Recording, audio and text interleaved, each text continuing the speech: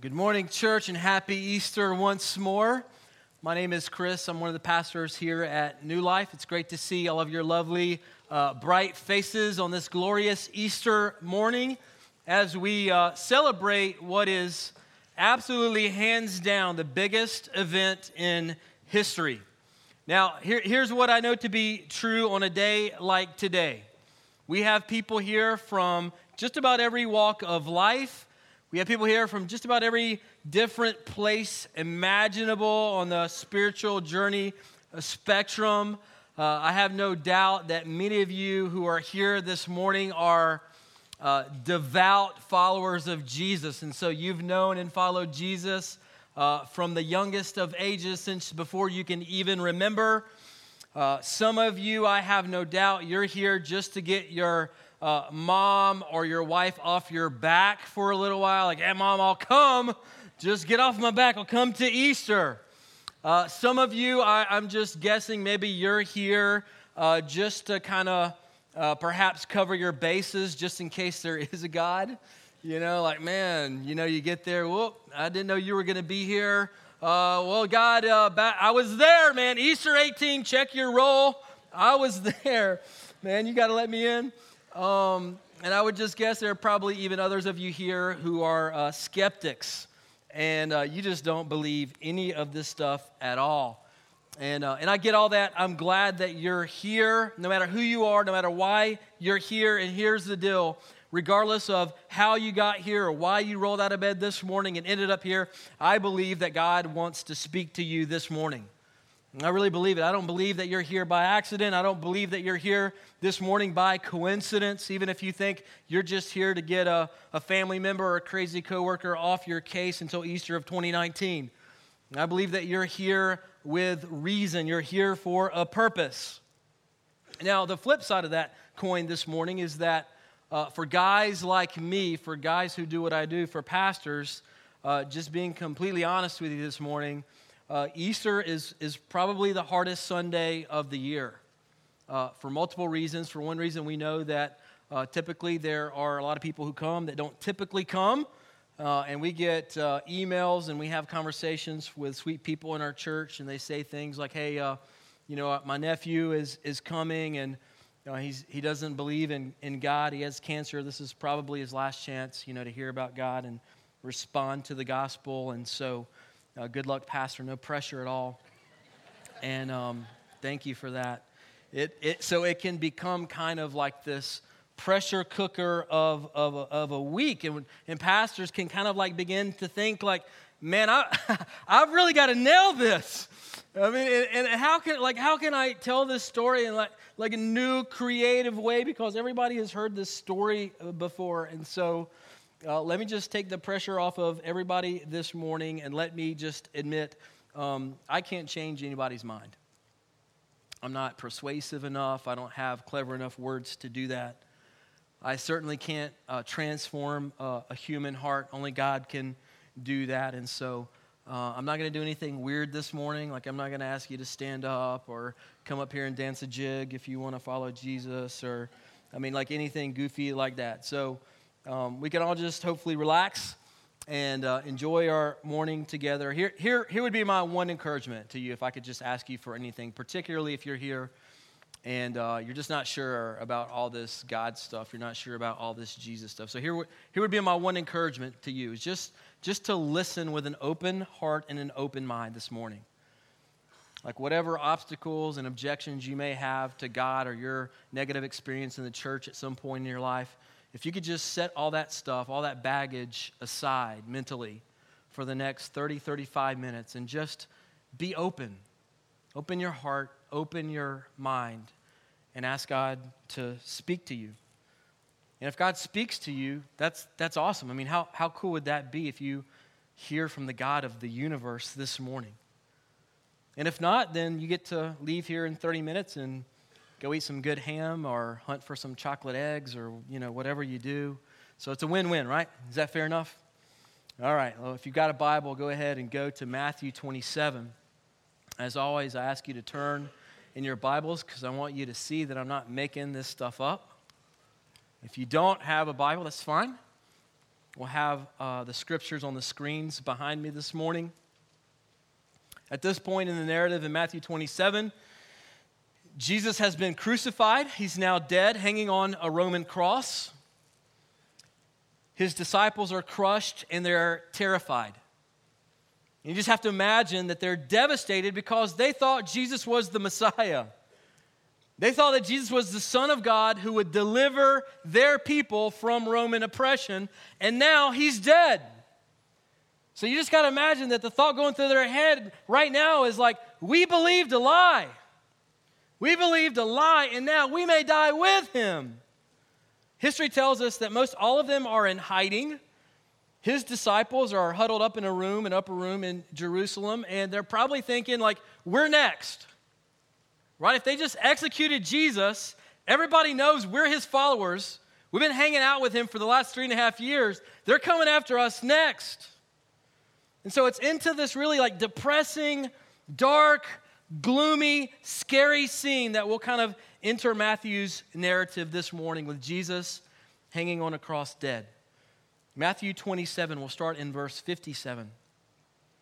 And Matthew, one of Jesus' disciples, says this: "When it was evening, there came a rich man from Arimathea named Joseph, who was also a disciple of Jesus. He went to Pilate and asked for the body of Jesus. Then Pilate ordered it to be given to him. And Joseph took the body and wrapped it in a clean linen shroud and laid it in his own tomb, which he had cut in the rock. And he rolled a great stone to the entrance of the tomb and went away. Mary Magdalene and the other Mary were there sitting opposite the tomb." And so we have this wealthy disciple of Jesus who apparently had some sort of political clout, probably because of his wealth, probably because of his standing in the Jewish community. And he comes to Pilate, this Roman governor, and he says, "Hey, Pilate, can I have the body? Can I have the body of Jesus?" And because he's got some clout in that community, Pilate grants his wish. He gives him the body of Jesus. Matthew tells us that Joseph takes the body of Christ and he wraps it for burial, as would have been the custom of the day. And he puts Jesus in his own tomb. Verse 62. The next day, that is, after the day of preparation, so now we're into Saturday, the chief priest and the Pharisees gathered before Pilate and said, "Sir, we remember how that impostor," speaking of Jesus here, "said while he was still alive, 'After 3 days I will rise.' Therefore, order the tomb to be made secure until the third day, lest his disciples go and steal him away and tell the people he has risen from the dead, and the last fraud will be greater than the first." Pilate said to them, "You have a guard of soldiers. Go make it as secure as you can." So they went and made the tomb secure by sealing the stone and setting a guard. Now, we don't know how many Roman soldiers were in a guard. Some scholars suspect that it could have been 4. Some scholars would say it would be as many as several dozen. So we're not sure how many, but it wasn't 1 or 2. It was a lot of guards that would have been there stationed at the tomb of this man Jesus who had just been executed by the Roman government. And so the Pharisees, these religious punks who had Jesus crucified, they go to Pilate and say, "Hey, Pilate, we just remembered that this Jesus cat, he used to teach that he was going to die, but then he was going to rise again 3 days later. So we're just a little bit concerned that his disciples might try to sneak down there to the tomb of Joseph and take the body and then tell everybody that Jesus has risen from the dead." And Pilate says, "Yeah, sure, that's fine. You can take a guard of my soldiers. Go make it as secure as you can," which is, to me, probably one of the most hilarious verses in the entire Bible, right? It's almost like Pilate knows something is about to go down. Make it as secure as you can, boys, and hope for the best. That's kind of the connotation that Pilate is saying to these Pharisaical leaders. And so now there are these Roman guards there, these incredibly trained killing machines, these Roman soldiers, and they seal the stone that covers the tomb so that it couldn't be rolled away easily. Matthew 28, beginning in verse 1. The story continues. Now after the Sabbath, toward the dawn of the first day of the week, so now we're into Sunday morning, Mary Magdalene and the other Mary went to see the tomb. And behold, there was a great earthquake, for an angel of the Lord descended from heaven and came and rolled back the stone and sat on it. His appearance was like lightning, and his clothing was like white as snow. And for fear of him, the guards trembled and became like dead men. So several incredible things happened in the early dawn hours of this Sunday morning. First of all, there's this massive earthquake that happens. Now, how many of you have ever experienced a great earthquake? Maybe some California people in here, so at least a handful of you have experienced an earthquake. Cheryl and I, after we got married, we moved to Indonesia for a couple of years, and we were living and working over there. And if you're not really familiar with Indonesia, it's kind of in the Pacific Rim where there's lots of islands. It's called the Rim of Fire because there's so much volcanic activity in that area of the world. And so that part of the world is just rocked by earthquakes all the time. And I think I'd experienced an earthquake when I was like a little kid living in Chile or something like that, but I didn't really remember it. And so one night we had just moved to Indonesia, and we're still kind of disoriented. We don't know the language. We don't know how to get to the grocery store. We're kind of scared. We're in this Muslim country, and so I'm like wondering, man, are we being followed? Are we being targeted? You know, I got this wife with blonde hair and blue eyes, or we're sticking out like sore thumbs. So I'm already on edge. And about 2 o'clock, 3 o'clock in the morning, we were deep asleep one night, and all of a sudden our bed just starts to shake, like violently. So I wake up in this sleepy stupor, and I don't know what the heck is going on. The only thing that I can think of is that an Asian man has probably broken into my home, and he's under my bed, rattling the bed. And I'm terrified. You know, what am I supposed to do? And so I jump out of bed. I'm thinking, man, I'm about to have to fight this Asian criminal in my boxers in the middle of the night. I mean, it was terrifying. I just have to imagine, like, this is how these Roman soldiers were. It was absolutely terrifying. It would have been terrifying. The second amazing thing that happens is an angel shows up. Now, I've never seen an angel, but every time one shows up in scriptures, people get really afraid. And so I just have to imagine that they are quite an impressive, intimidating sight. In fact, Matthew says that the angel looked like lightning. Like, that's the only way he knew how to describe what this being looked like. He said, just looked like lightning. Like his clothes were white as snow. It was this amazing sight.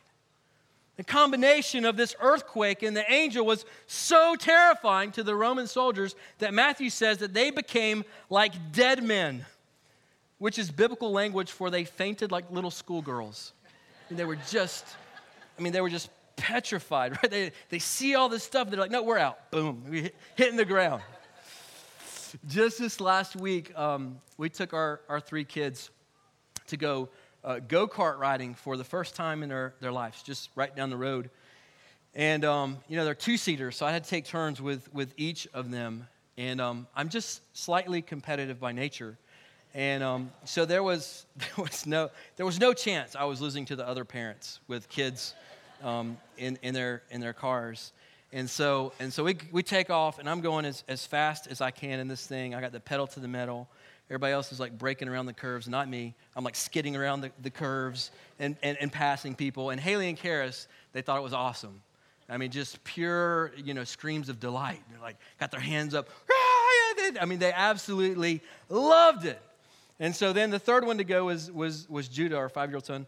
And I thought he was going to love it too, for sure. And so we take off out of the gates, and I'm flying. I'm going fast as I can. And we go around the first curve, and we're like skidding around the curve. And I look over at him, and I'm like, is he still alive? I mean, he's got, the poor little guy had his head down. He's clutching the steering wheel. His face, his eyes are closed. His face is red. He's holding his breath. I'm like, Judah, what's wrong? He's like, I feel like we're going to crash.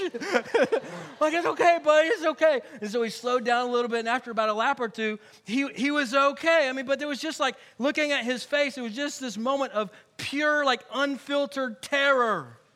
Like, I just imagine that is what the Roman soldiers look like. Just holding their breath, eyes closed, red face. Oh, I can't handle this. Or they just pass out, they can't handle it.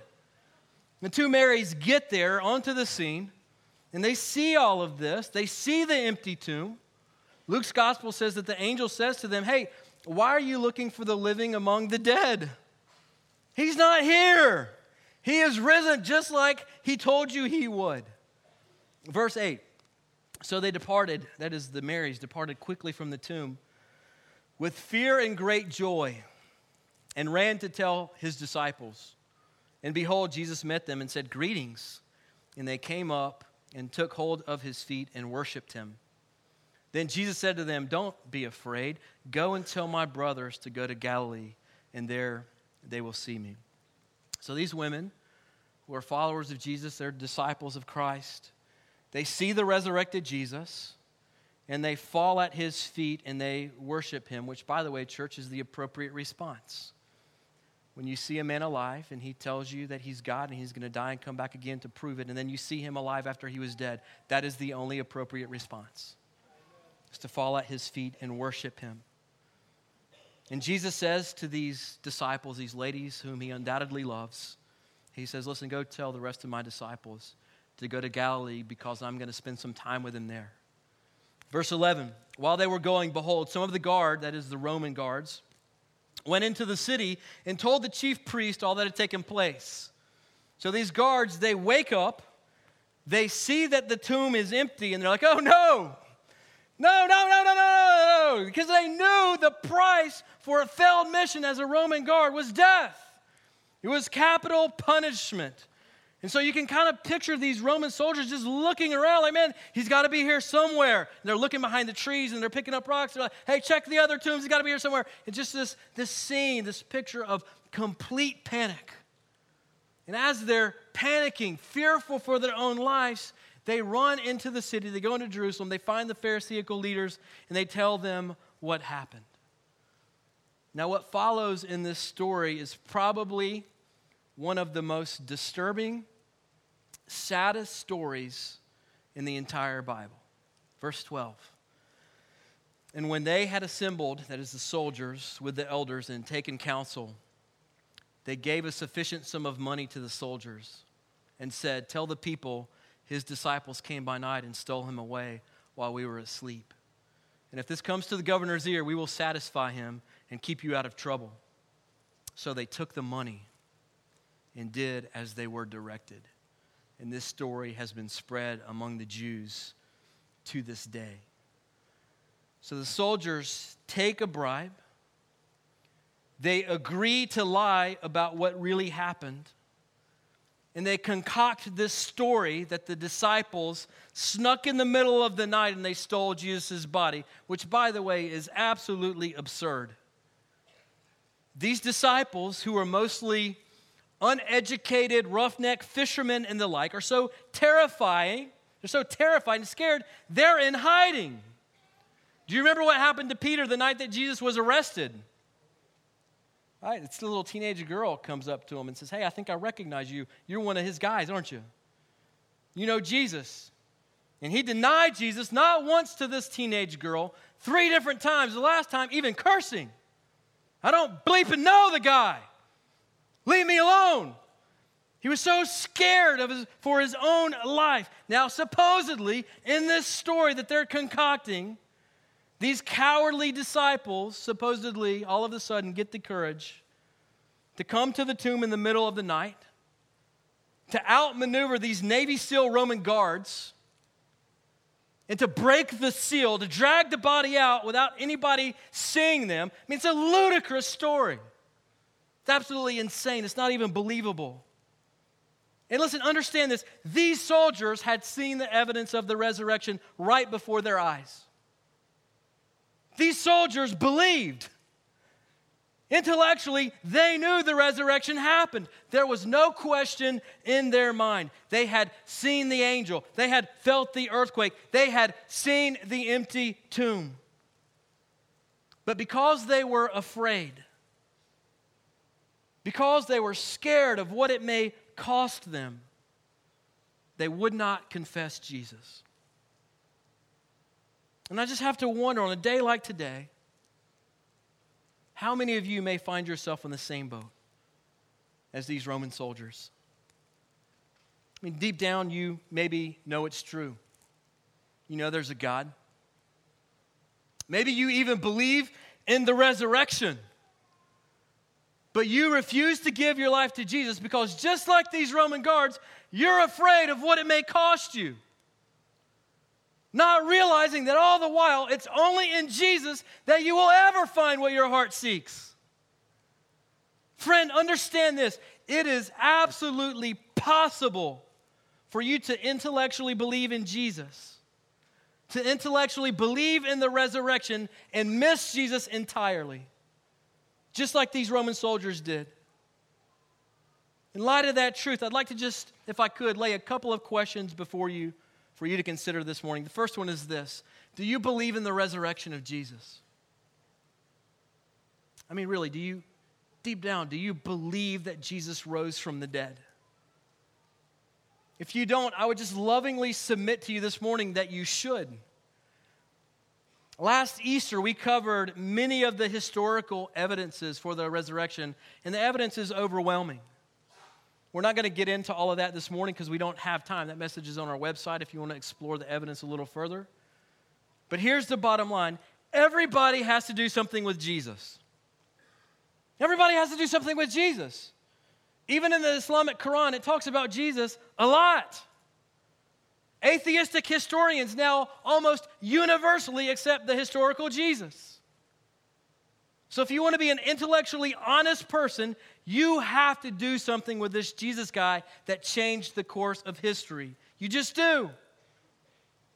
I mean, we mark our calendars by this guy's life, for Pete's sake.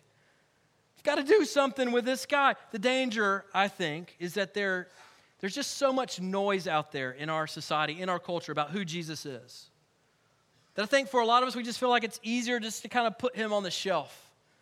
Just kind of put him on the back burner, place him with other good moral teachers, people like Mother Teresa, like Gandhi, like MLK Jr. But here's the thing that shatters all of those ideas and all of those comparisons. Jesus rose from the dead. Friend, if that's true, it changes everything. It changes everything. Now listen, I'm not typically an emotionally driven person. I'm a logical person. Now, I know some of you in the room, you can come to places like this and you can sing songs like we just sang and you get goosebumps, and that's enough for you. You experience God emotionally and you're like, I'm in. I believe, and that's awesome. I love all of you emotionally driven people. I married one. But that is not how I function. It's not how I function. So if you're here and you sell essential oils or a health supplement, you better go talk to my wife. You don't come talk to me, right? Because she's going to be all over it, and I'm going to need to see 14 peer-reviewed medical studies that all conclude that this $50 bottle of oil that's smaller than my thumb will cure every known disease to man. I'm just not buying it, right? At least not with overwhelming evidence. If you're an essential oil person this morning, we love you. And Jesus loves you too. We want you to leave here feeling very affirmed on Easter morning. Do you want to know what I think is the greatest proof of the resurrection? I think the greatest proof of the resurrection, for those of you who are logic-driven people like I am, is what happens at the end of this chapter. We don't have time to read the end of chapter Matthew 28. But at the end of the chapter, Jesus tells his disciples to go to the ends of the earth with his message of hope, with a message of his kingdom, to leave everything that they've ever known and go to faraway, dangerous places and give their lives, to risk their lives for his name's sake. And they actually do it. These timid, these cowards who were huddled up in a room, shivering, after Jesus was crucified, all of a sudden, they leave everything that they know. And this is historically verifiable. Nobody argues this. They left everything they knew. They left their jobs. They left their homes. They left their friends. They left their livelihoods to go out and risk their lives. And they flipped the world on its head for Jesus. History tells us that 11 of the 12 disciples gave their lives telling people about this Jesus guy. I love this story in the book of Acts. We studied this last year. After the resurrection, the disciples are going out and they're like telling everybody that they can find about this Jesus guy. Like, man, you just got to know, like, God loves us so much that he sent Jesus. He paid for our sins. We can have freedom now in this life and in eternity. And they're telling all these people, and everybody's believing. Like, thousands of people are believing and being baptized and beginning to follow Jesus. And the religious leaders get ticked off. They're angry. So they grab the disciples and they drag them into court and they say, listen, you guys need to shut up about Jesus. We will beat you. We will beat you until you almost die if you don't shut up about Jesus. And you would just think like these disciples, they'd be like, whoa, whoa, whoa, whoa. This escalated quickly. This is getting really real. Listen, we'll tone things down just a little bit. Just let us have a little Sunday school class in the back. And we'll just tone things down. Don't break out the whips. But that's not what they said. They look at these religious leaders and they said, we cannot but speak about what we have seen and what we have heard. In other words, listen, you guys do what you got to do. If you got to beat us, if you got to kill us, if you got to throw us in prison, you do what you got to do. But we will not shut up about Jesus. We've seen too much. We saw this guy alive, then we saw him dead, and then he rose again. We will not shut up about him. We cannot. We will not. Historical tradition tells us this. Peter was actually crucified upside down at his request because he didn't feel worthy to die like Jesus. Andrew was crucified on an X-shaped cross. And as he died a slow, agonizing death for 2 days, he pleaded with the crowds to come and find their life and hope and freedom in Jesus. Thomas was speared to death. James was thrown off a high roof, and when he survived, they clubbed him to death. Matthew was killed by a sword wound. All of them except John, who miraculously survived being boiled alive in oil and then sent to an island of Patmos for criminals and murderers, all of them suffered and died, refusing to deny the resurrection of Jesus. Now, friend, I don't know about you, but I'm not dying for a lie. I'm not dying for a lie, and neither would these guys. They saw something. They saw something that transformed not one of them, but every single one of them. They saw something that transformed them from these cowards hiding in a home into ferocious, fearless leaders, so afraid of death that they refused to recant the resurrection of Jesus, even facing death. Friend, there is only one thing that can explain that type of transformation, and that is a resurrected Jesus. They were willing to stake their lives on what they saw. And so either they were all lunatics or they saw Jesus die and rise again. It's that simple. One of my favorite authors is C.S. Lewis. He was an atheist who became convinced by the evidence of the resurrection, became a follower of Jesus. And some of you guys may have heard this quote, but I want to read it to you because I think it's really good. Lewis said this. He said, I'm trying here to prevent anyone saying the really foolish thing that people often say about him, that is Jesus. I'm ready to accept Jesus as a great moral teacher, but I don't accept his claim to be God. That is the one thing we must not say. A man who was merely a man and said the sort of things that Jesus said would not be a great moral teacher. He would either be a lunatic on the level with a man who says he's a poached egg, or else he would be the devil of hell. You must make your choice. Either this man was and is the Son of God, or else a madman or something worse.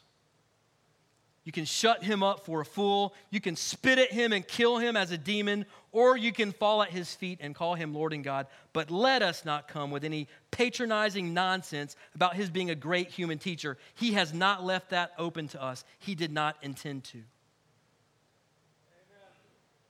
Friend, you have to do something with Jesus. You have to come to terms with these eyewitness accounts that gave their lives willingly for the resurrection of Jesus. We have two groups of people in this story. We have the Roman guards and we have the disciples of Christ. Both groups believed. Both groups saw with their own eyes, and yet their responses were completely different. So here's the last question I just kind of want to lay before you this morning. And listen to me, this is the most important question that you will answer in your entire life, and it is this. How will you respond to Jesus? You got to respond somehow. And understand this, a non-response is a response. You've got to do something with this guy. And you say, man, I think I believe. Like, I think I believe in God and a higher power and goodness and all that kind of stuff. That's awesome. That's step one. But remember, the Roman guards believed too. And they sold out and they missed the whole thing. You can intellectually believe something is true and not give yourself to it. I know, I did that for years and years and years myself. Friend, listen, if Jesus is alive, if that tomb is really still empty, and I want you to know I believe that with all of my heart. I believe that that tomb is empty, and I believe that he's alive today. That changes everything. It changes everything. And please understand this. This isn't about religion. What I'm talking about right now, this is not about religion. Listen, this is the tragedy of religion. I'm just guessing many of you have tried religion. And you were like me. You figured out pretty quickly that you weren't good at keeping all the rules. See, religion says, hey, here's a list of good things, and here's a list of things that will make God love you.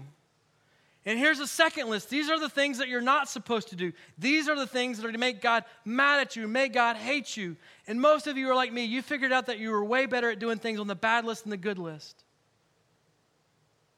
And so maybe some of you just kind of figured, well, I guess God doesn't love me. He's not pleased with me. Maybe he even hates me. So a lot of you just bailed, and I don't blame you for that. I'm afraid that many of us have equated religion with Jesus. Listen, religion will kill you, friend. Of course you can't follow all the rules. If you could, Jesus wouldn't have had to come and die on the cross. Jesus and his kingdom is a free gift, but like the Roman guards, you can choose to believe and even still reject it. In 1829, this is a true story. 1829, a man by the name of George Wilson was convicted to die for a crime that he committed. He was subsequently pardoned by the United States President Andrew Jackson. He was given a full pardon. Inexplicably, George Wilson turned down the pardon, and nobody knew what to do. They were like, man, what, is it even legal for him to turn down this pardon? Like, can we even accept it? So the argument went all the way to the U.S. Supreme Court in 1829, and I want to read to you the decision of the U.S. Supreme Court. This is what the court said. The court cannot give the prisoner the benefit of the pardon unless he claims the benefit of it. It is a grant to him. It is his property, and he may accept it or not as he pleases. Chief Justice John Marshall wrote this. He said, "A pardon is an act of grace, but delivery is not completed without acceptance. It may then be rejected by the person to whom it is tendered, and we have no power in a court to force it on him." George Wilson was executed by hanging in 1829. A fully free, forgiven man hung from the gallows with a pardon in his back pocket. Friend, you've been granted a pardon. Jesus purchased your freedom on the cross, and then he walked out of that tomb to prove it to you. And so the question this morning is, how will you respond? As we close this morning, I want to invite you to bow your heads with me for about 2 minutes. This isn't anything religious, like we don't get bonus points from God for bowing our heads. I just want you to be able to focus on what God may be telling you this morning. I want to read to you the words from the Apostle Paul. Paul, who, by the way, was a Jesus hater. He persecuted Christians. He had Christians killed until he met Jesus. Jesus revolutionized his life, and he became one of the most ferocious leaders in the early church movement. This is what the Apostle Paul wrote to believers who were suffering in Rome. And he's telling them how to respond to Jesus. This is how you respond. Paul says, if you confess with your mouth that Jesus is Lord and you believe in your heart that God raised him from the dead, you will be saved. Not you might be saved, not, man, you can hope one day that you might get in on your good works. You will be saved. Paul goes on to say, for with the heart one believes and is justified, and with the mouth one confesses and is saved. In the Gospels, Jesus himself said this. He said, come to me. Come to me, all of you who are weary and burdened in this life, and I will give you rest. Jesus invites you into his kingdom. He invites you into his story. Friend, you must respond to Jesus. You can't just put this on the shelf and pretend like nothing happened. You've got to deal with this. This Easter morning in 2018, today can be the day that changes the rest of your days. If you're here this morning and you've never trusted in the completed work of Jesus on the cross for you, I'm inviting you, I'm pleading with you this morning to believe and confess Jesus today. Not tomorrow, not when you think you've got your life all figured out and sorted out, you've got yourself cleaned up. Friend, the reality is none of us are promised tomorrow. The reality is some of us won't be here next Easter. For some of you, this will be your last chance to hear and respond to the good news that Jesus loves you so much that he gave himself for you. And this is your chance to respond. Jesus rose from the dead so that we would never have to fear death again. The pardon is yours. But friend, you've got to reach out and take it. You've got to believe and confess. If you feel that tug in your heart right now, like if your heart is just starting to beat a little bit faster in your chest, the Holy Spirit's just working on you. I just want to ask you to pray this prayer with me, right in the silence of your own head and your heart. Just pray this. God hears your heart. Just say, God, I need you. God, I need you. I believe Jesus rose from the dead. I really believe it. Maybe I believe it for the first time right now. So God, would you please forgive me of my sin? Would you forgive me of my rebellion against you? I accept the pardon. I accept the pardon that Jesus bought for me with his own blood. And Jesus, I give my life to you. From this day until I breathe my last breath on this planet, I am yours.